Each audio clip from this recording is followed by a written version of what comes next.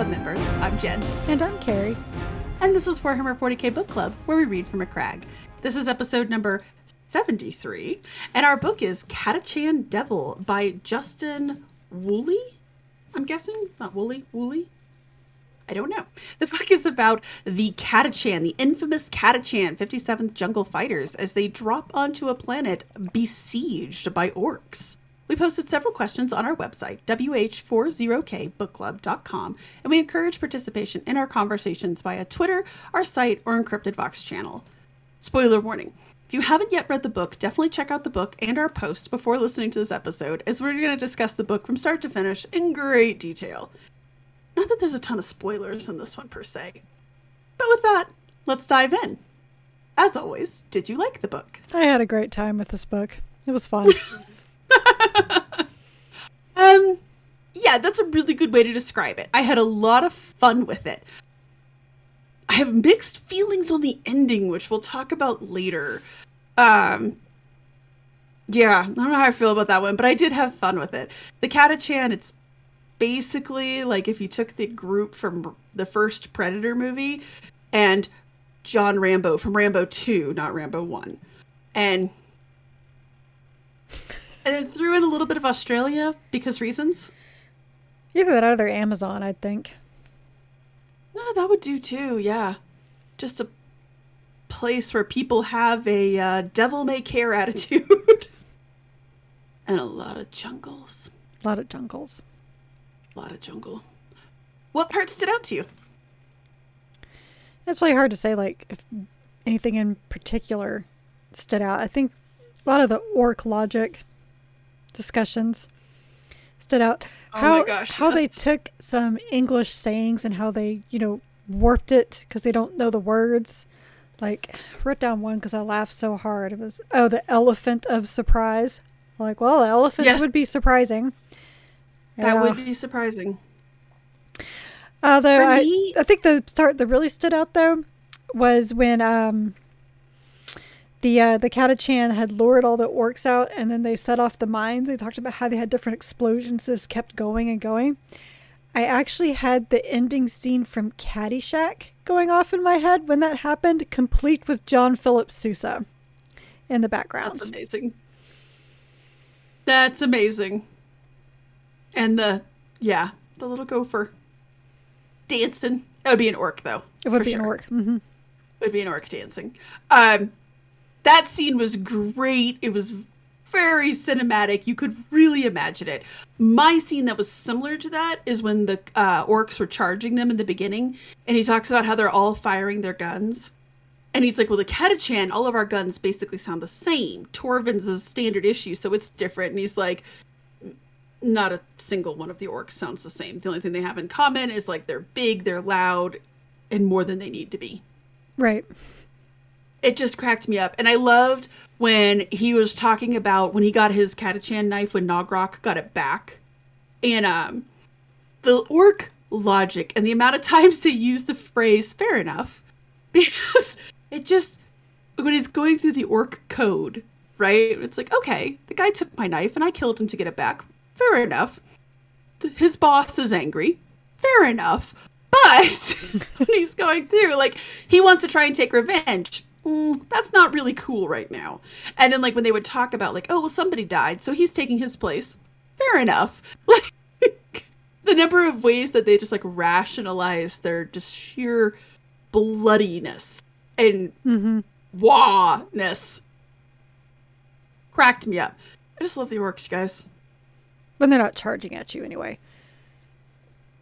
I did like how effectively, when you're reading Nogrok's chapters, he's funny and he's charming in an orcish way.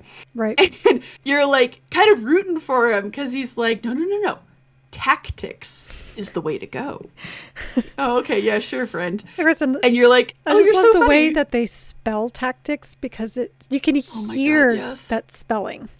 It's not just like, just tactics. No, it's tactics. Very hard. Tactics. Yeah, tactics. Well, actually, I say all of their stuff with the K's like commandos. It's not commandos. It's commandos. Right. Like everything, because I read these aloud to my husband, and every time I come to a word that has a K randomly inserted, I always have to like it. Very satisfying, actually. You're saying it aloud, like tactics. Very satisfying. It invokes that same satisfaction when you drop the F word because it's so harsh. But I loved all of that, and I loved like how like, oh, he's so cool, and then like there's that scene when he kills that Catachan and takes his head back to prove himself to Gut Stompa. Oh, thank you for reminding me they're terrifying. Right. And that he's only funny to an extent. He's funny with the other orcs. Right. As an orc, humorous. As an enemy of mankind, no. No, thank you. You know, and they kept talking about how their forces kept getting depleted because of the way that Gut Stompa would just, you know, throw orcs. So when the feral orcs came in, and even Torvin talked about the green tide. It's like, yes, this is what we're used to seeing. Is they always talk about it's just like this wave of green just kind of coming over the hills. You can almost like see it. Right. It oh man, we'll talk more about the feral orcs in a bit because that was a whole thing. I didn't know there was such a thing. That was new to me. Oh, yes. We'll get there. Because that was a fun thing. Did you like the Catachan? Did you like, how do they compare to like other because we've read books about Cadians, we've read books about the Krieg. I'm going to go ahead and throw, because we've seen some people who were from Fenris, like we have read about so many Death World people. What'd you feel about the Catachan? Well, you know, the Catachan, they kind of remind me a lot of the Cadians, and just in how, the thing is, Cadians weren't really from a Death World, not really. They just lost their planet, and they're a little bitter, and they don't think anyone's as good as them because they were that... Right at the Eye of Terror! But it wasn't like a death planet, like you're talking about, like the Krieg. Like, you literally can't live on that planet. It's impossible. So they live underground, and they're not really born. So the Catachan was just them talk. They could really have the haughtiness of the Cadians. Like, no one will ever understand how hard we have it, how, you know, great we are, and everyone's just, you know, they're trying to be as awesome as us. They remind me a lot of, especially in Steel Tread, that book. Steel Tread. How those Cadians treated their new commander.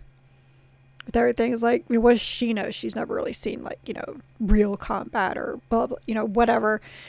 That's kind of how they reminded me a bit, but at the same time, unlike the Cadians, the Cadians rubbed me the wrong way.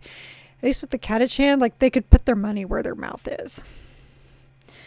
My favorite scene is when it's replicated in the beginning and in the end, is when Aldalon, when he first goes in and he's just addressing the Major General, like, very casually, and Commissar Redvin is like, excuse you? And he just looks at her and is like, I've been excused. Anyway, it's like, it's the Catachan. They are, for all intents and purposes, they're the closest thing to, like, the human version of the Astartes, where they know their reputation, they know that people are scared of them, they know that people hold them in this spot of reverence. And, like, in the end, when he walks in and he's just like, and he looks at the commissar and is just like, you have to excuse me for a second. Like, but you're right. They're like, we are very arrogant. We are very brash. We are very, don't bother us because we're from a death world. And then they back it up. They are, my favorite speech of his is when when Aldalon's kind of watching Torvin in about the middle of the book. He's watching Torvin and he's just like, how the hell is the Imperium still running? Oh, right. Because of people like us. You guys are just cannon fodder. Damn, son. He actually had and I wish I'd written them down, but he actually had a lot of really interesting insights to how the Imperium worked. And one thing I loved about reading from Torvin's point of view, honestly, that primer he had was It was hysterical because that's totally the crap the Imperium buys. And part of it is like they kind of have to buy it because otherwise, no one's going to do their tithing. But maybe they shouldn't. Like, what are you guys doing? I mean, for that one that cracked me up was the thing about how, like, orcs aren't as strong as human beings. You'll just have to rush up there and charge them. And I was like... Yeah. I mean... Like, did they keep a straight face when they wrote that? I was like, even Torvin said that, when he was reading it and, like, the veterans would come by and be like, okay, please. He's like, oh, maybe this isn't accurate. Like, he had, really, like, no idea. And, right. Also, probably another part that I thought was humorous was when, like, Adelon's like, why are you stuffing so much crap in your pack? And he makes comment about that, that Torvin's getting better about it. And he's like, at least this time he realizes you don't need an extra pair of underwear. He's like, well, maybe the Imperial troops do. Like, funny. Actually really liked the phrase, it's in the very last chapter. It's when he bursts into the door. And he said that Planetary Governor Missum and Major General Nillum stared wide-eyed and pale with their posture of two men who had unexpectedly answered their daily call of nature. That's the best phrase for shitting yourself I've ever heard. But to your point, yes, it reminded me of that because of the underwear thing. But I loved when, like, the scene with, like, the ration tins. Right? When he's just like, oh, yeah, we've never eaten those. And Aldelon is just constantly like, you don't need that. And, like, when he crushes the flashlight. And when you think about it, I understand why you needed a flashlight, but, like, it just shows how poor this training is for these people. Right? That it never even occurred to him that, oh, yeah, it's nighttime in a jungle and we're sneaking up on orcs. Maybe not. Maybe not right now. They were fun. Well, the pack always came around.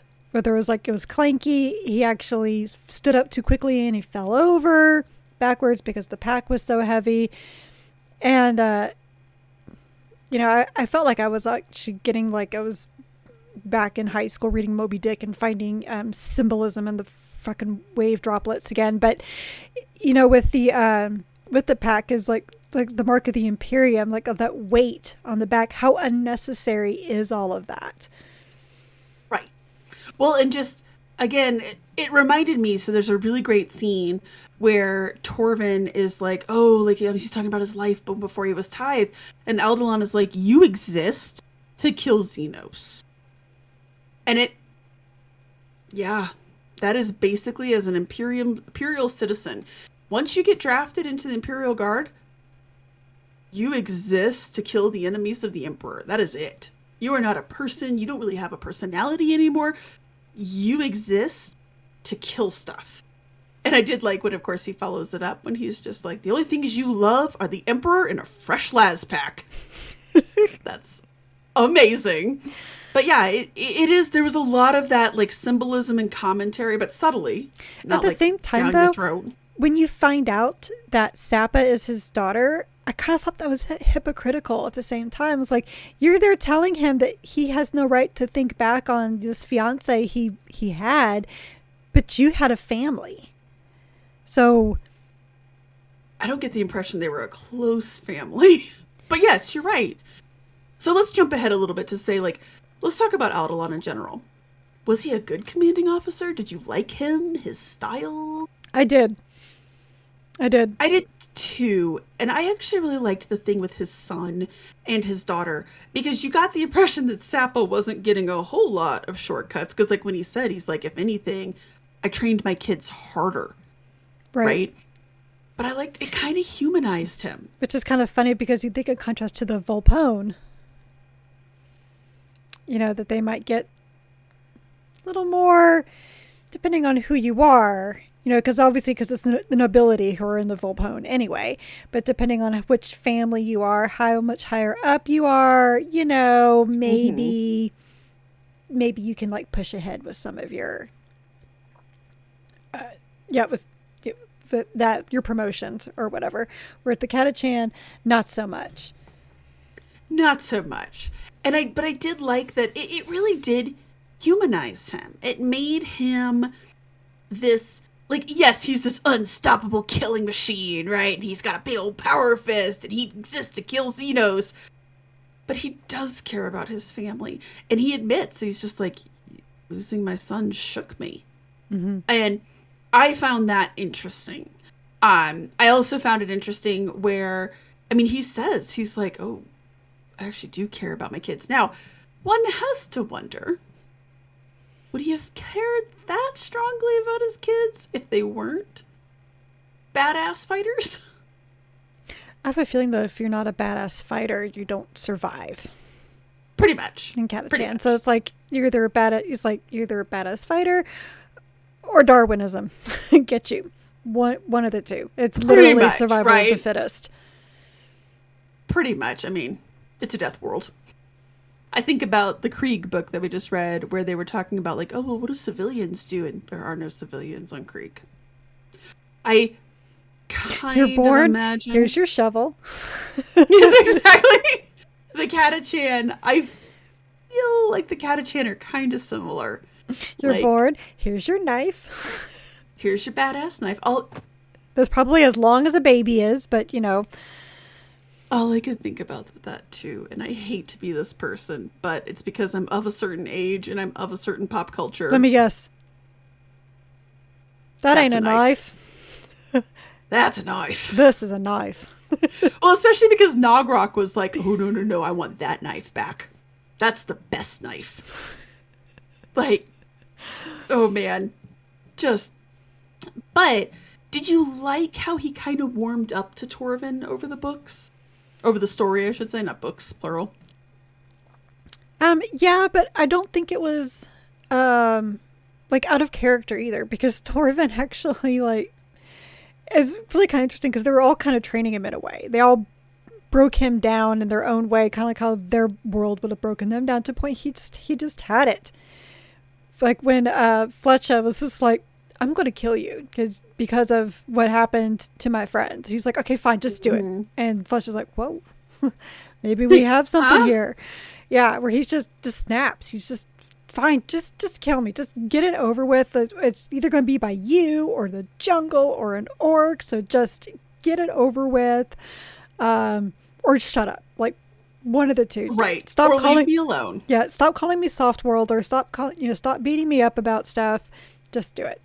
And so at that turn, and even when like he attacked Fletch, actually pulled out a knife and, Aldalon stopped it and says, we don't pull our knives on one another. Right then is where Aldalon turned around on him. Because he realized that this guy was just like, look, like you just totally insulted me and you came at me. So, you know, as far as he knows, so Aldalon, he's like, well, if he was going to kill you, he would have. Well, but he also knows Torvin wouldn't have known that. Well, but I liked when Torvin was like, well, he was going to kill me. And Aldalon's like, he didn't look like the one who was trying to kill the other person. And walks off, right? Right. But I think you're right. Like, I think he was like, on one hand, he's like, that's not okay. But on the other, he's like, bad? Like, maybe we do have something we can work with here. And by the way, I am that basic bitch who was 100% shipping of course Torvin and Sappa because I can think of no more romantic Catachan first date than helping your date saw off the head of an orc with the knife that you gave them. Or you kind of allowed them to pick up. Anyways, important right now. Wow. That's romance. And then when they blew that building together, I mean, they're getting married. Let's be real. Like, it was so funny because we were reading that scene and my husband and I were both laughing with her, like, helping him saw the head off. And I was like, oh, these two are together now. And he was like, dude, got that bitch an orc. Bitches love orcs. Bitches do love orc heads. No. Just saying. Maybe those bitches do, but no. Those are the ones he's chasing now. No, that seemed just so much fun. But you're right. They were all kind of in their own little way trying to show him the ropes. And because on one hand, they didn't like him and he was kind of useless to them, but they also kind of needed him to not give away their position. Right. And I don't think they necessarily were invested in his survival per se, so much as their own. Right. Like they didn't, you know, they're going to make sure that he didn't die on their account, but they weren't going to go out of their way to protect him either. Exactly. But like as Adeline said, he's like, don't you get my men killed. It's like the big thing. Exactly. Did you like Torvin? Were you invested in his story at all? I was invested in him. It's hard to say if I liked him or not. I pitied him mostly. I mean, yes, he was drafted and these things happened, but at the same time, I felt for him. I mean, he was supposed to get married. He had a plan, and you know, it's like Hunger Games. The odds were not in his favor. His number was drawn, and right. so he gets to forget your plans. You now have to go and fight in the Hunger Games. Not too unlike a good. That's not too crazy of an analogy, actually. But you know, he was missing home. He was missing his fiance. He was not meant for this. He was on Scotty. They're not born with machetes. So. Well, and they also, like, I felt extra bad for him, oddly, because we always talk about how life in the Imperium sucks, yo. Yep. It is not good. It is not fun. And he arguably had a pretty cush life. He was a scribe. So he's not aristocracy, but he's also not toiling in the underhive. Right. He's very much middle class, if they have such a thing in the, right? Like he was going to have a job in the administratum, and not one where he had to like sleep in the administratum and count books and eat paste, you know. Right.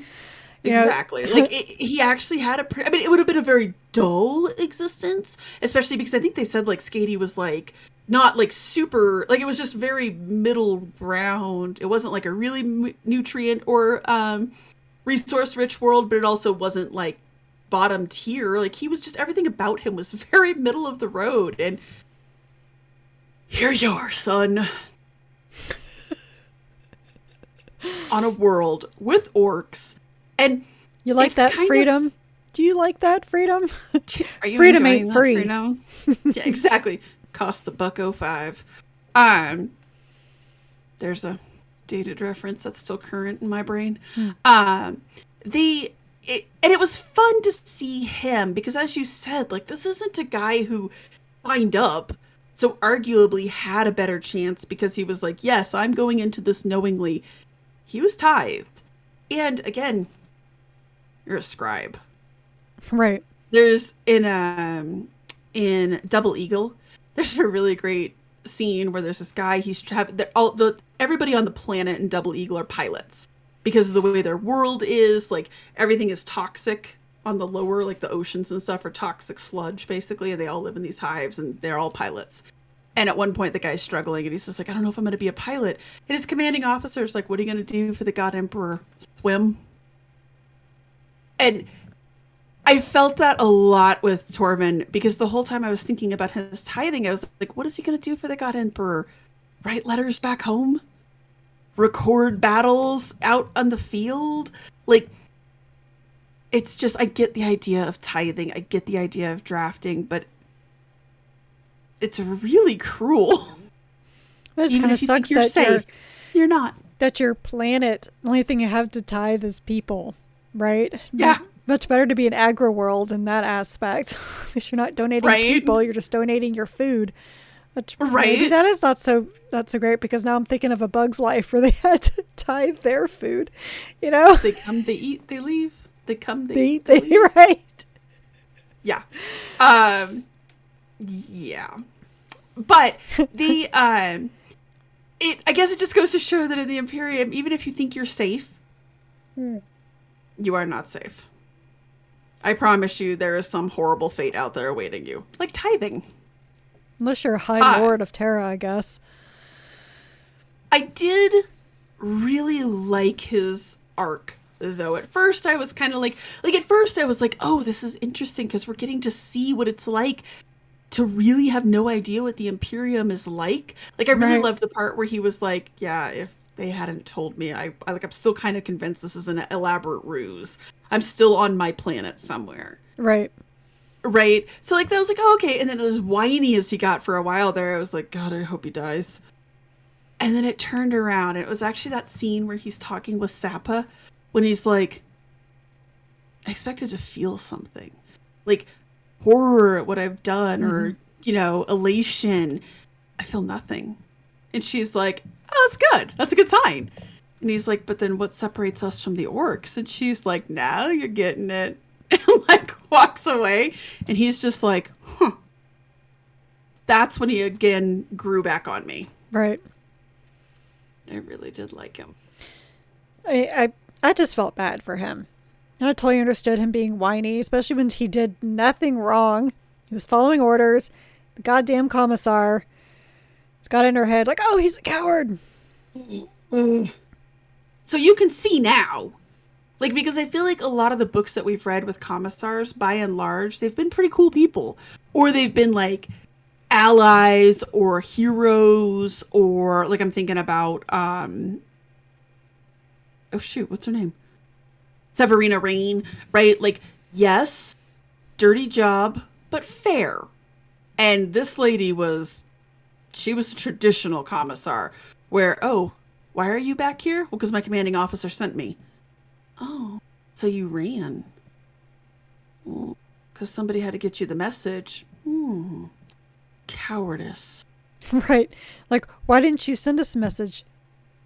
We couldn't because the orcs got to the armory. Magnetic field that's preventing any type of the top of the flares. They're like, we couldn't get there. Like, the orcs were already in the armory. Huh. So you ran instead of sacrificing yourself to light it. No, I was following orders. Yeah. That was the only part where I really felt bad for him, because I was like, I was kind of hoping that Aldelon was going to have to deal with her when he storms in. He almost kind of did. He almost kind of did. Yeah, I mean, there was definitely a threat in that whole scene, right? When she's like, excuse you, and he's just like, I'm already out for blood. You want to go too? Right. Well, really, like when you did the calculations when the ferals came, and they're like, there's thousands of them. There is no way nobody knew about this. And he didn't know who was in on it. Right. I did. Well, let's get there in a sec, because we need to talk about Nogrock. He was propagunnin. He was propagunnin. But does that make him a good antagonist?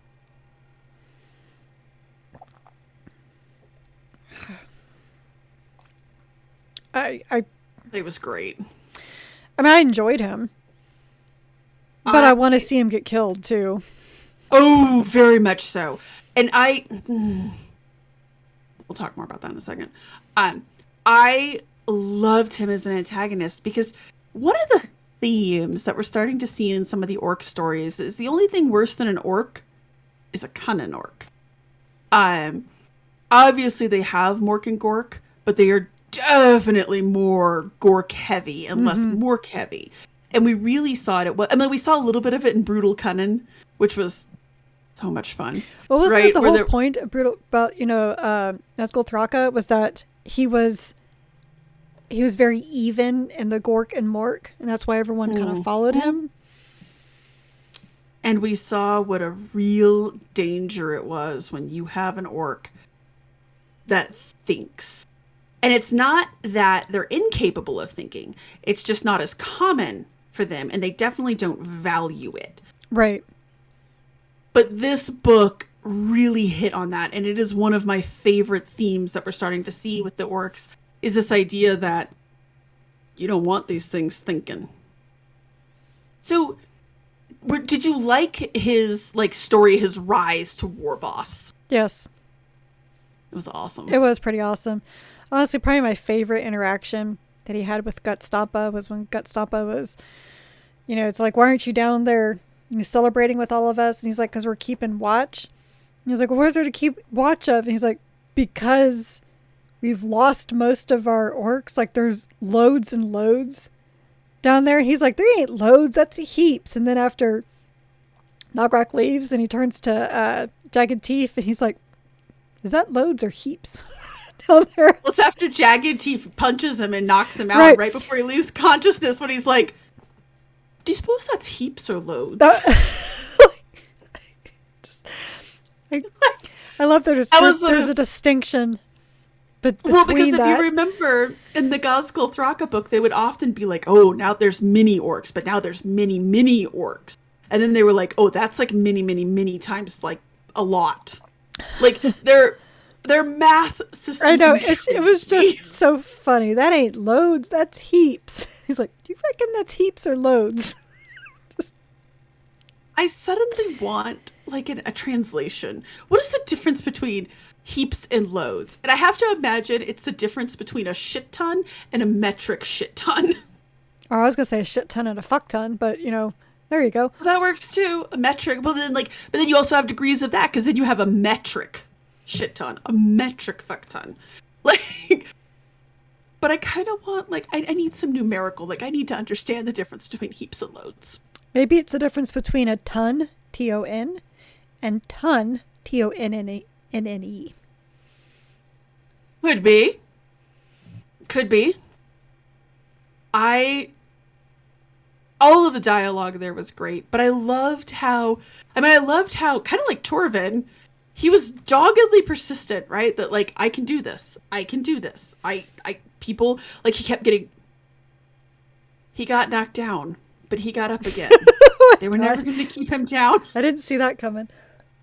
I was about to say that exact phrase and then that dawned on me.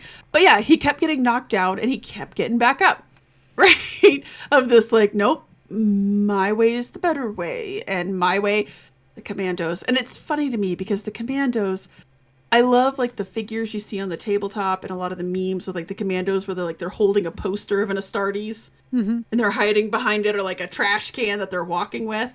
But this is actually terrifying. Yeah. What does he do now? Well, just the whole idea of them with camouflage and tracking where their camp was.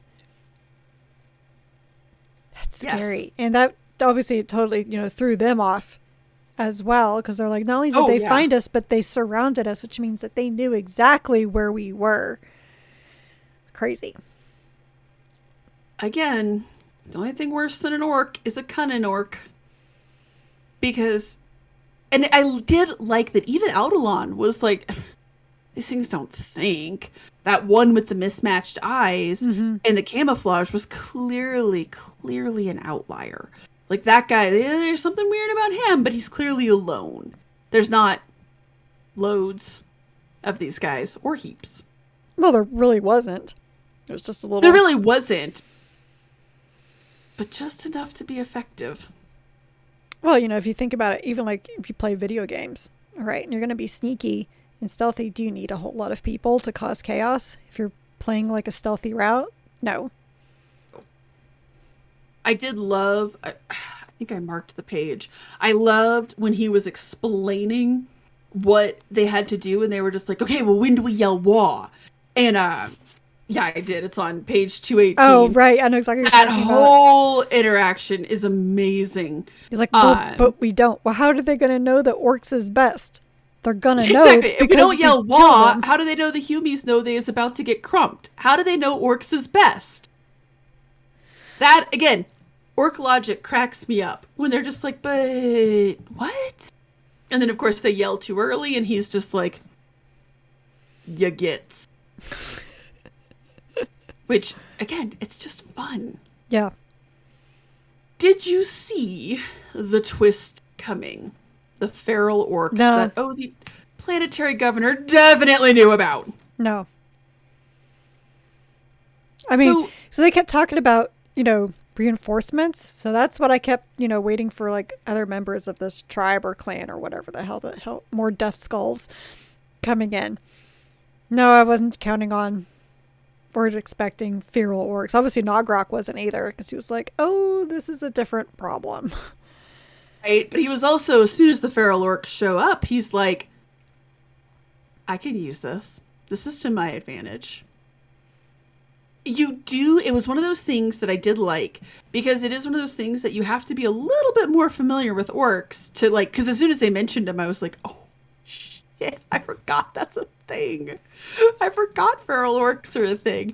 And the idea that a planetary governor would just not mention them, because, as Aldelon says, because money. Right. Just did not even think to mention this. First, I thought it was out of fear that they're going to get the exterminatus treatment. Oh, right. Well, because, we got a serious infestation here. Apparently there's an area where the fungus just doesn't die. That's literally, like, why there's so many feral orcs. Best way to stop that is with fire. Let's be real. Or a virus that eats everything, but a little bit of both. I thought it was that until they started doing the money. I was like, okay, now that's just even worse. I thought it was like maybe you were just afraid of your people, or even like maybe your own life, but it's about money. Okay. The most cowardly of cowardly reasons, right? Just absolute repugnant. Just, oh, well, we're just not that big of a planet. And really? And, like, I honestly think that in that moment, had he said, like, given that, if he laid out those things, like, look, my people, we can't sacrifice our entire planet just to get rid of these things because the Imperium can't be bothered to come save us. I think maybe Aldelon and the Commissar might have been, like, pathetic, but okay. Understood. But just good old-fashioned greed. Oh, jerk. But don't we see that so often, though, with these planetary governors? Like, it's so rare that we actually have a governor that's like, okay, put me on the front line. Like, what can I do to help? And yeah, it's generally, but my things and my stuff. Exactly. And my food. And I don't want the Inquisition looking at me. Oh, God, that was so great when he's like, the Inquisition can't come. Oh, it's too late. Oh, that's... Okay, so I really hated that Commissar until that moment. Because she's one of the quote-unquote bad Commissars because she's definitely trigger-happy. But fair. Since... I kind of expected her to be like, well, we can't do that to the planetary governor. Oh, no. Nope, she's just like, okay, so this needs further investigation now. And I like to imagine that she said it in the same tone of, you done fucked up, Ron? Right? Like, if you had just been honest, maybe we could have done something. But now we have the Inquisition involved. Yeah, I just love when Adelon, like, attacked him and she starts attacking Adelon. He was just like, just give me, like, 1 minute. And if you have a problem with this, then I will stop. And then he does his explanation. The guy admits it. And he looks at Commissar and she's like, yeah, okay. Like, you're right. I did like when Nilum is like, wait, what? And Aldelon's, okay, so he wasn't in on this too. Because you know that Aldelon was like fully prepared to have to deal with both of them. And possibly the Commissar too. Yes. Like, he went in there prepared to wipe out that entire room. And he could have. Good news, he only had to take out the governor. And even then, he doesn't take him out, per se. No. He just, makes him shit himself. Well, to be fair, I think most people would when they know the Inquisition's now going to come for them. I'm going to talk about some trigger-happy people.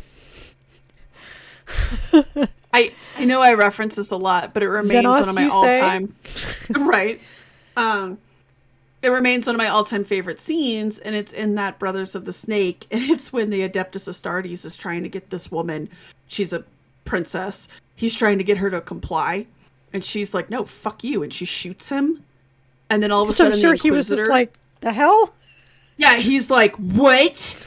And the Inquisitor shows up, and she runs screaming in the other direction, and the Astartes is like, okay, yep, that happened. I got shot, runs screaming from the Inquisition. We see where the real power is here. And, like, he's not bitter about it. He's just like, okay. Maybe I need my own rosette. Right, exactly. And it, but I've always really liked that because it does drive home. Like, you've got a Catachan choking you out with a power fist, but what the real sphere is the Inquisition. Like, honestly, like, yeah. I'm kind of with him on that. I am too, honestly. At least the Catachan death would be quick. Yeah. He'll just snap your neck. No, the Inquisition, you're talking about months, years of just torture. And let's not even talk about what they're going to do to your planet. Stupid.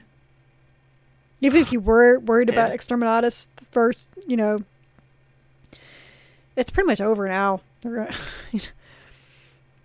There's also, similarly with, and I think people will know what I'm talking about. I think it's his last command. It's one of the Gaunt's Ghost books. They go back to Gurion, and the Inquisition is there, and they start processing people, and of course Gaunt is like, what are you doing? And the Inquisitor's like, we are a blunt instrument. You know, it's one of those phrases that always stuck with me. It was very classic peak Abnet. So what happens next? Let me ask you this. Were you satisfied with the ending? No.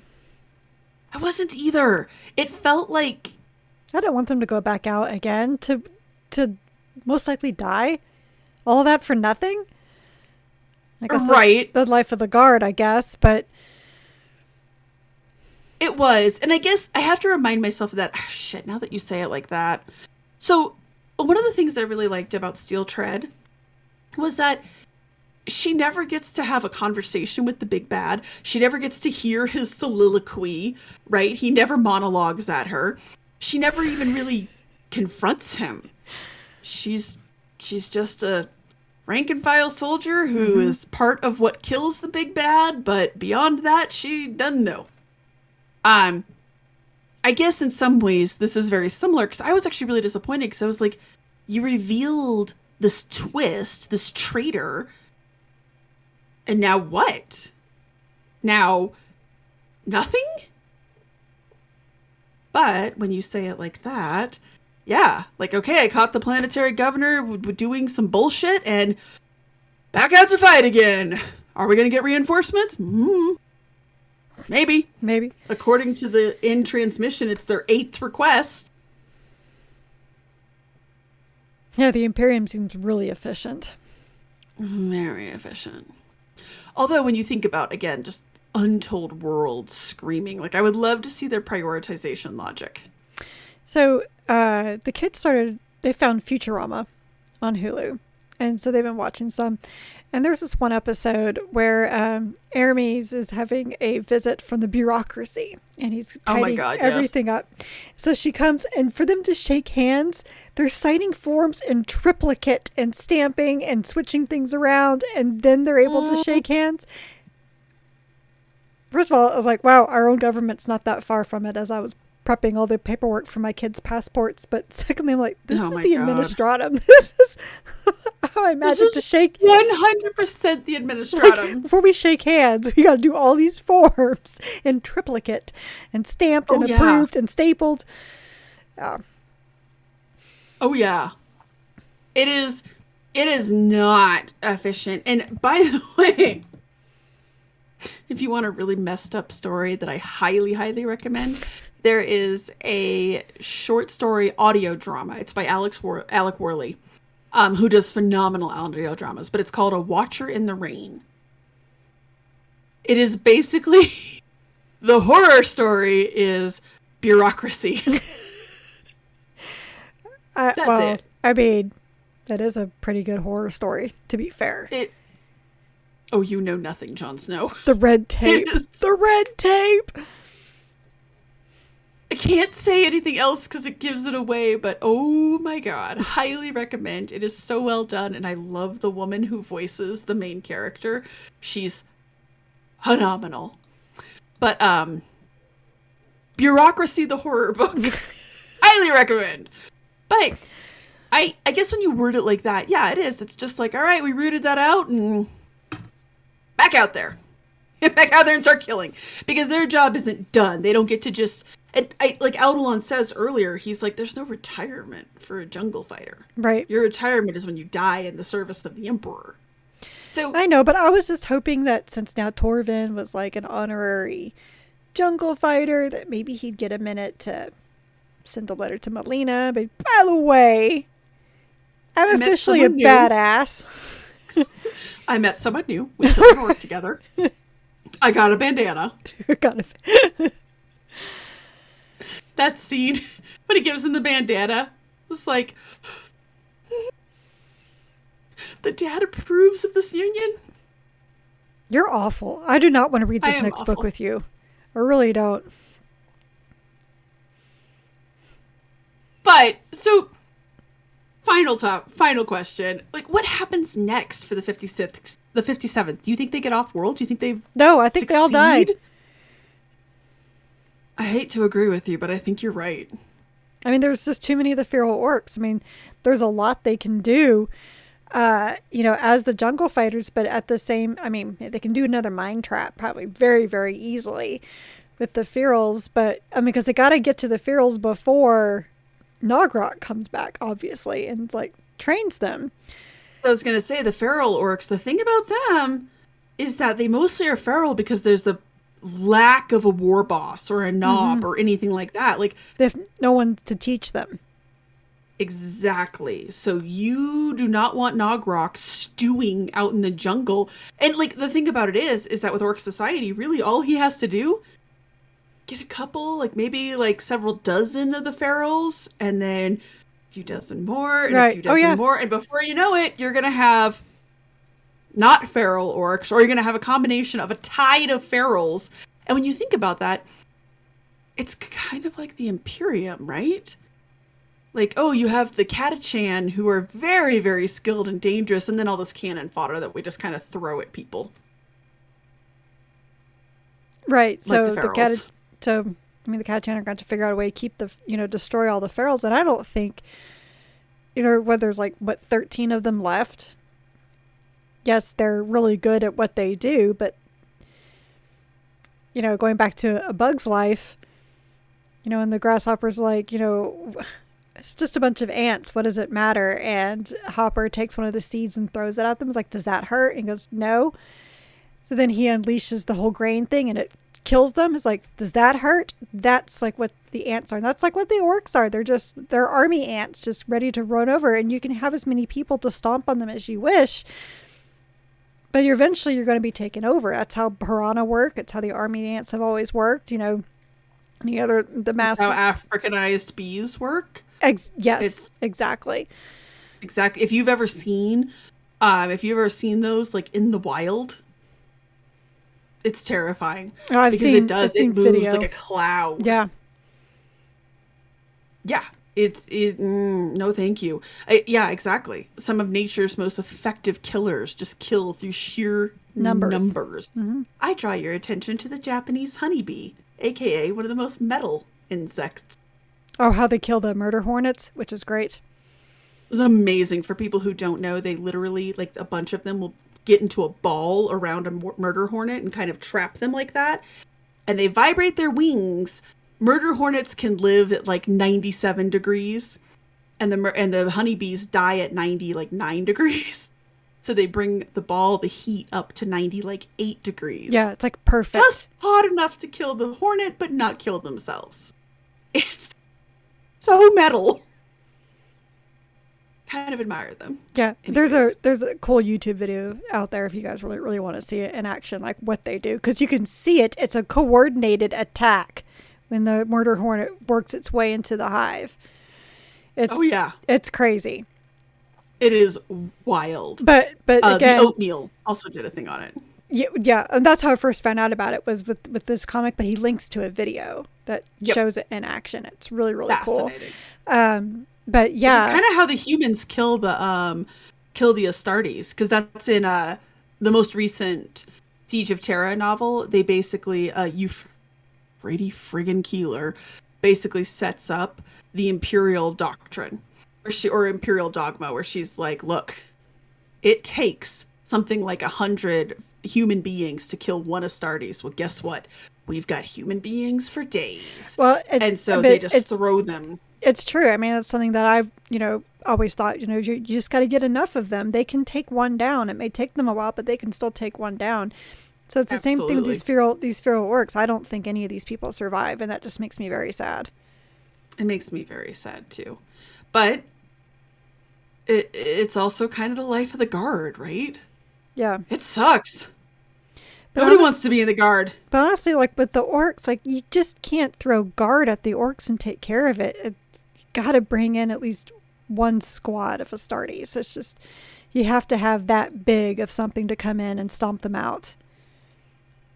But didn't want to send resources to this planet before the feral orcs were discovered. I can't imagine when it's like, oh, by the way, they were lying about having feral orcs. And not lying, they were just obfuscating the feral orcs. And this planet kind of sucks and doesn't really have anything. And the governor's corrupt. And there's thousands of feral orcs. Right. I mean, I don't know if the Imperium's just like, whew, Godspeed. Well, and they probably are. I mean, as I recently put in the first Space Marine game, and I hadn't played it since it originally came out, and obviously I know more about the Imperium and everything now. So at the very beginning of the game, there's that distress signal about the orc invasion, and it goes through reasons to save this planet, and because of that, there's a certain manufactorum with a certain Titan unit. They're like, okay, we'll go in and save. And I was like, and at first, and at the time, probably just went right over my head. Actually, I know it did, but now I'm just like, sons of bitches. That's awful. As I said, I want to see the prioritization logic. Yeah. I want to see that. And it actually goes back to, despite us not liking that book at all, and it was by Andy Clark, unfortunately. It was the one with the Gate Imperial of Bones? Fist. No. Oh, we liked that one. Okay. The Imperial Librarian? The Imperial Fist. Yes, the librarian, the Primaris librarian. Yeah. I forget what it's called. When everyone's just like, you're getting us off the planet, right? And he's like, no. We're here because you make XYZ. Sorry, Charlie. Oh man! I would love to see the prioritization logic that goes through of, do we help? What do they make? I'm going to be surprised with some Magic 8 Ball. Yeah! Outlook not so good. Manufactorum, we're there. Right, that South Park with the economy, complete with kazoo. That's right. That's just what I like to imagine. But I'm actually a little excited because this is our third Imperial Guard novel that we've read this year. Really fun, but Steel Tread, Volpone Glory, Krieg, and now Catachan.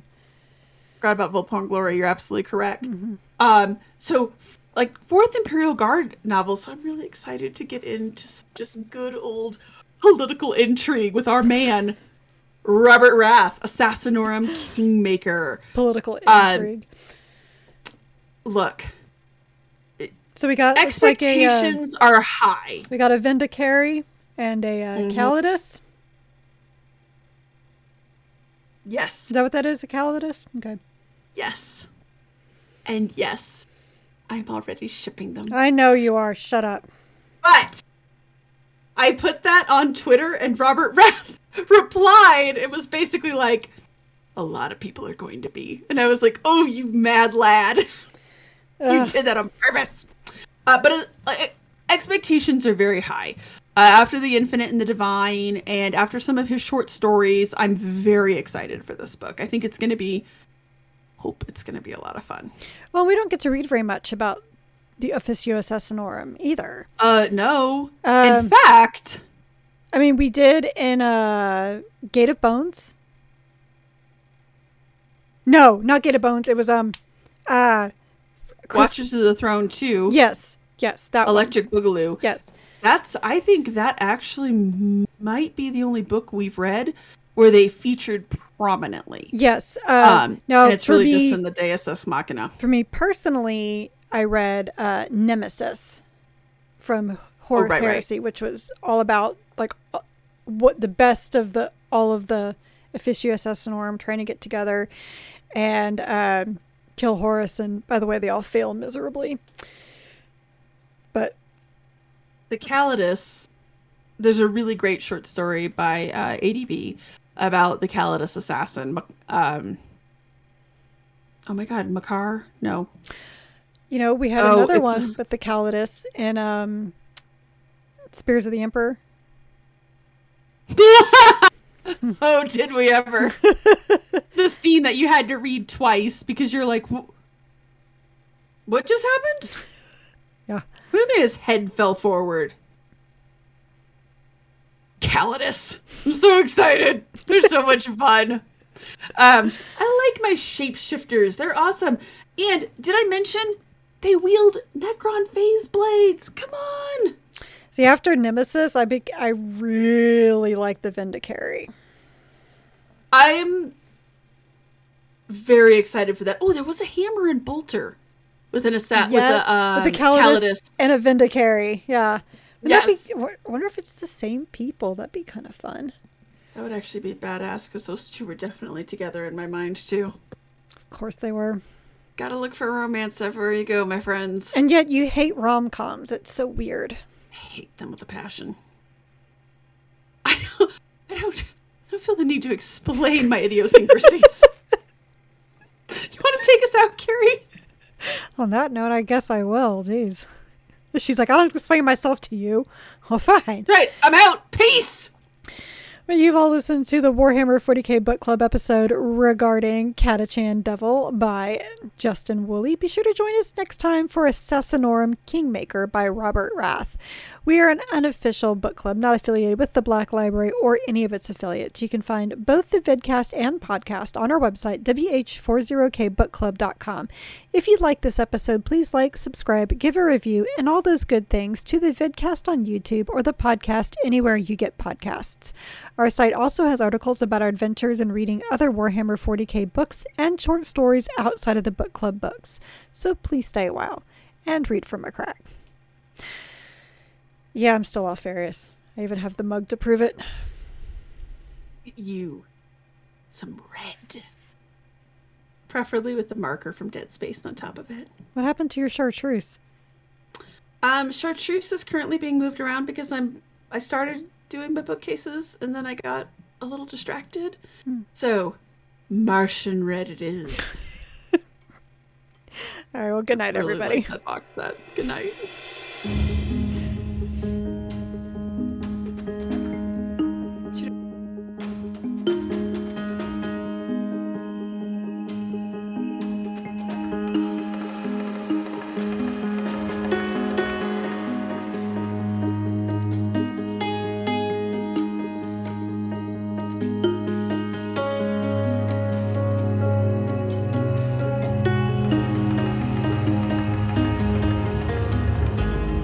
This episode of the Warhammer 40k Book Club was hosted by Jen Bozier and me. Recording and editing of both the vidcast and podcast were done by me.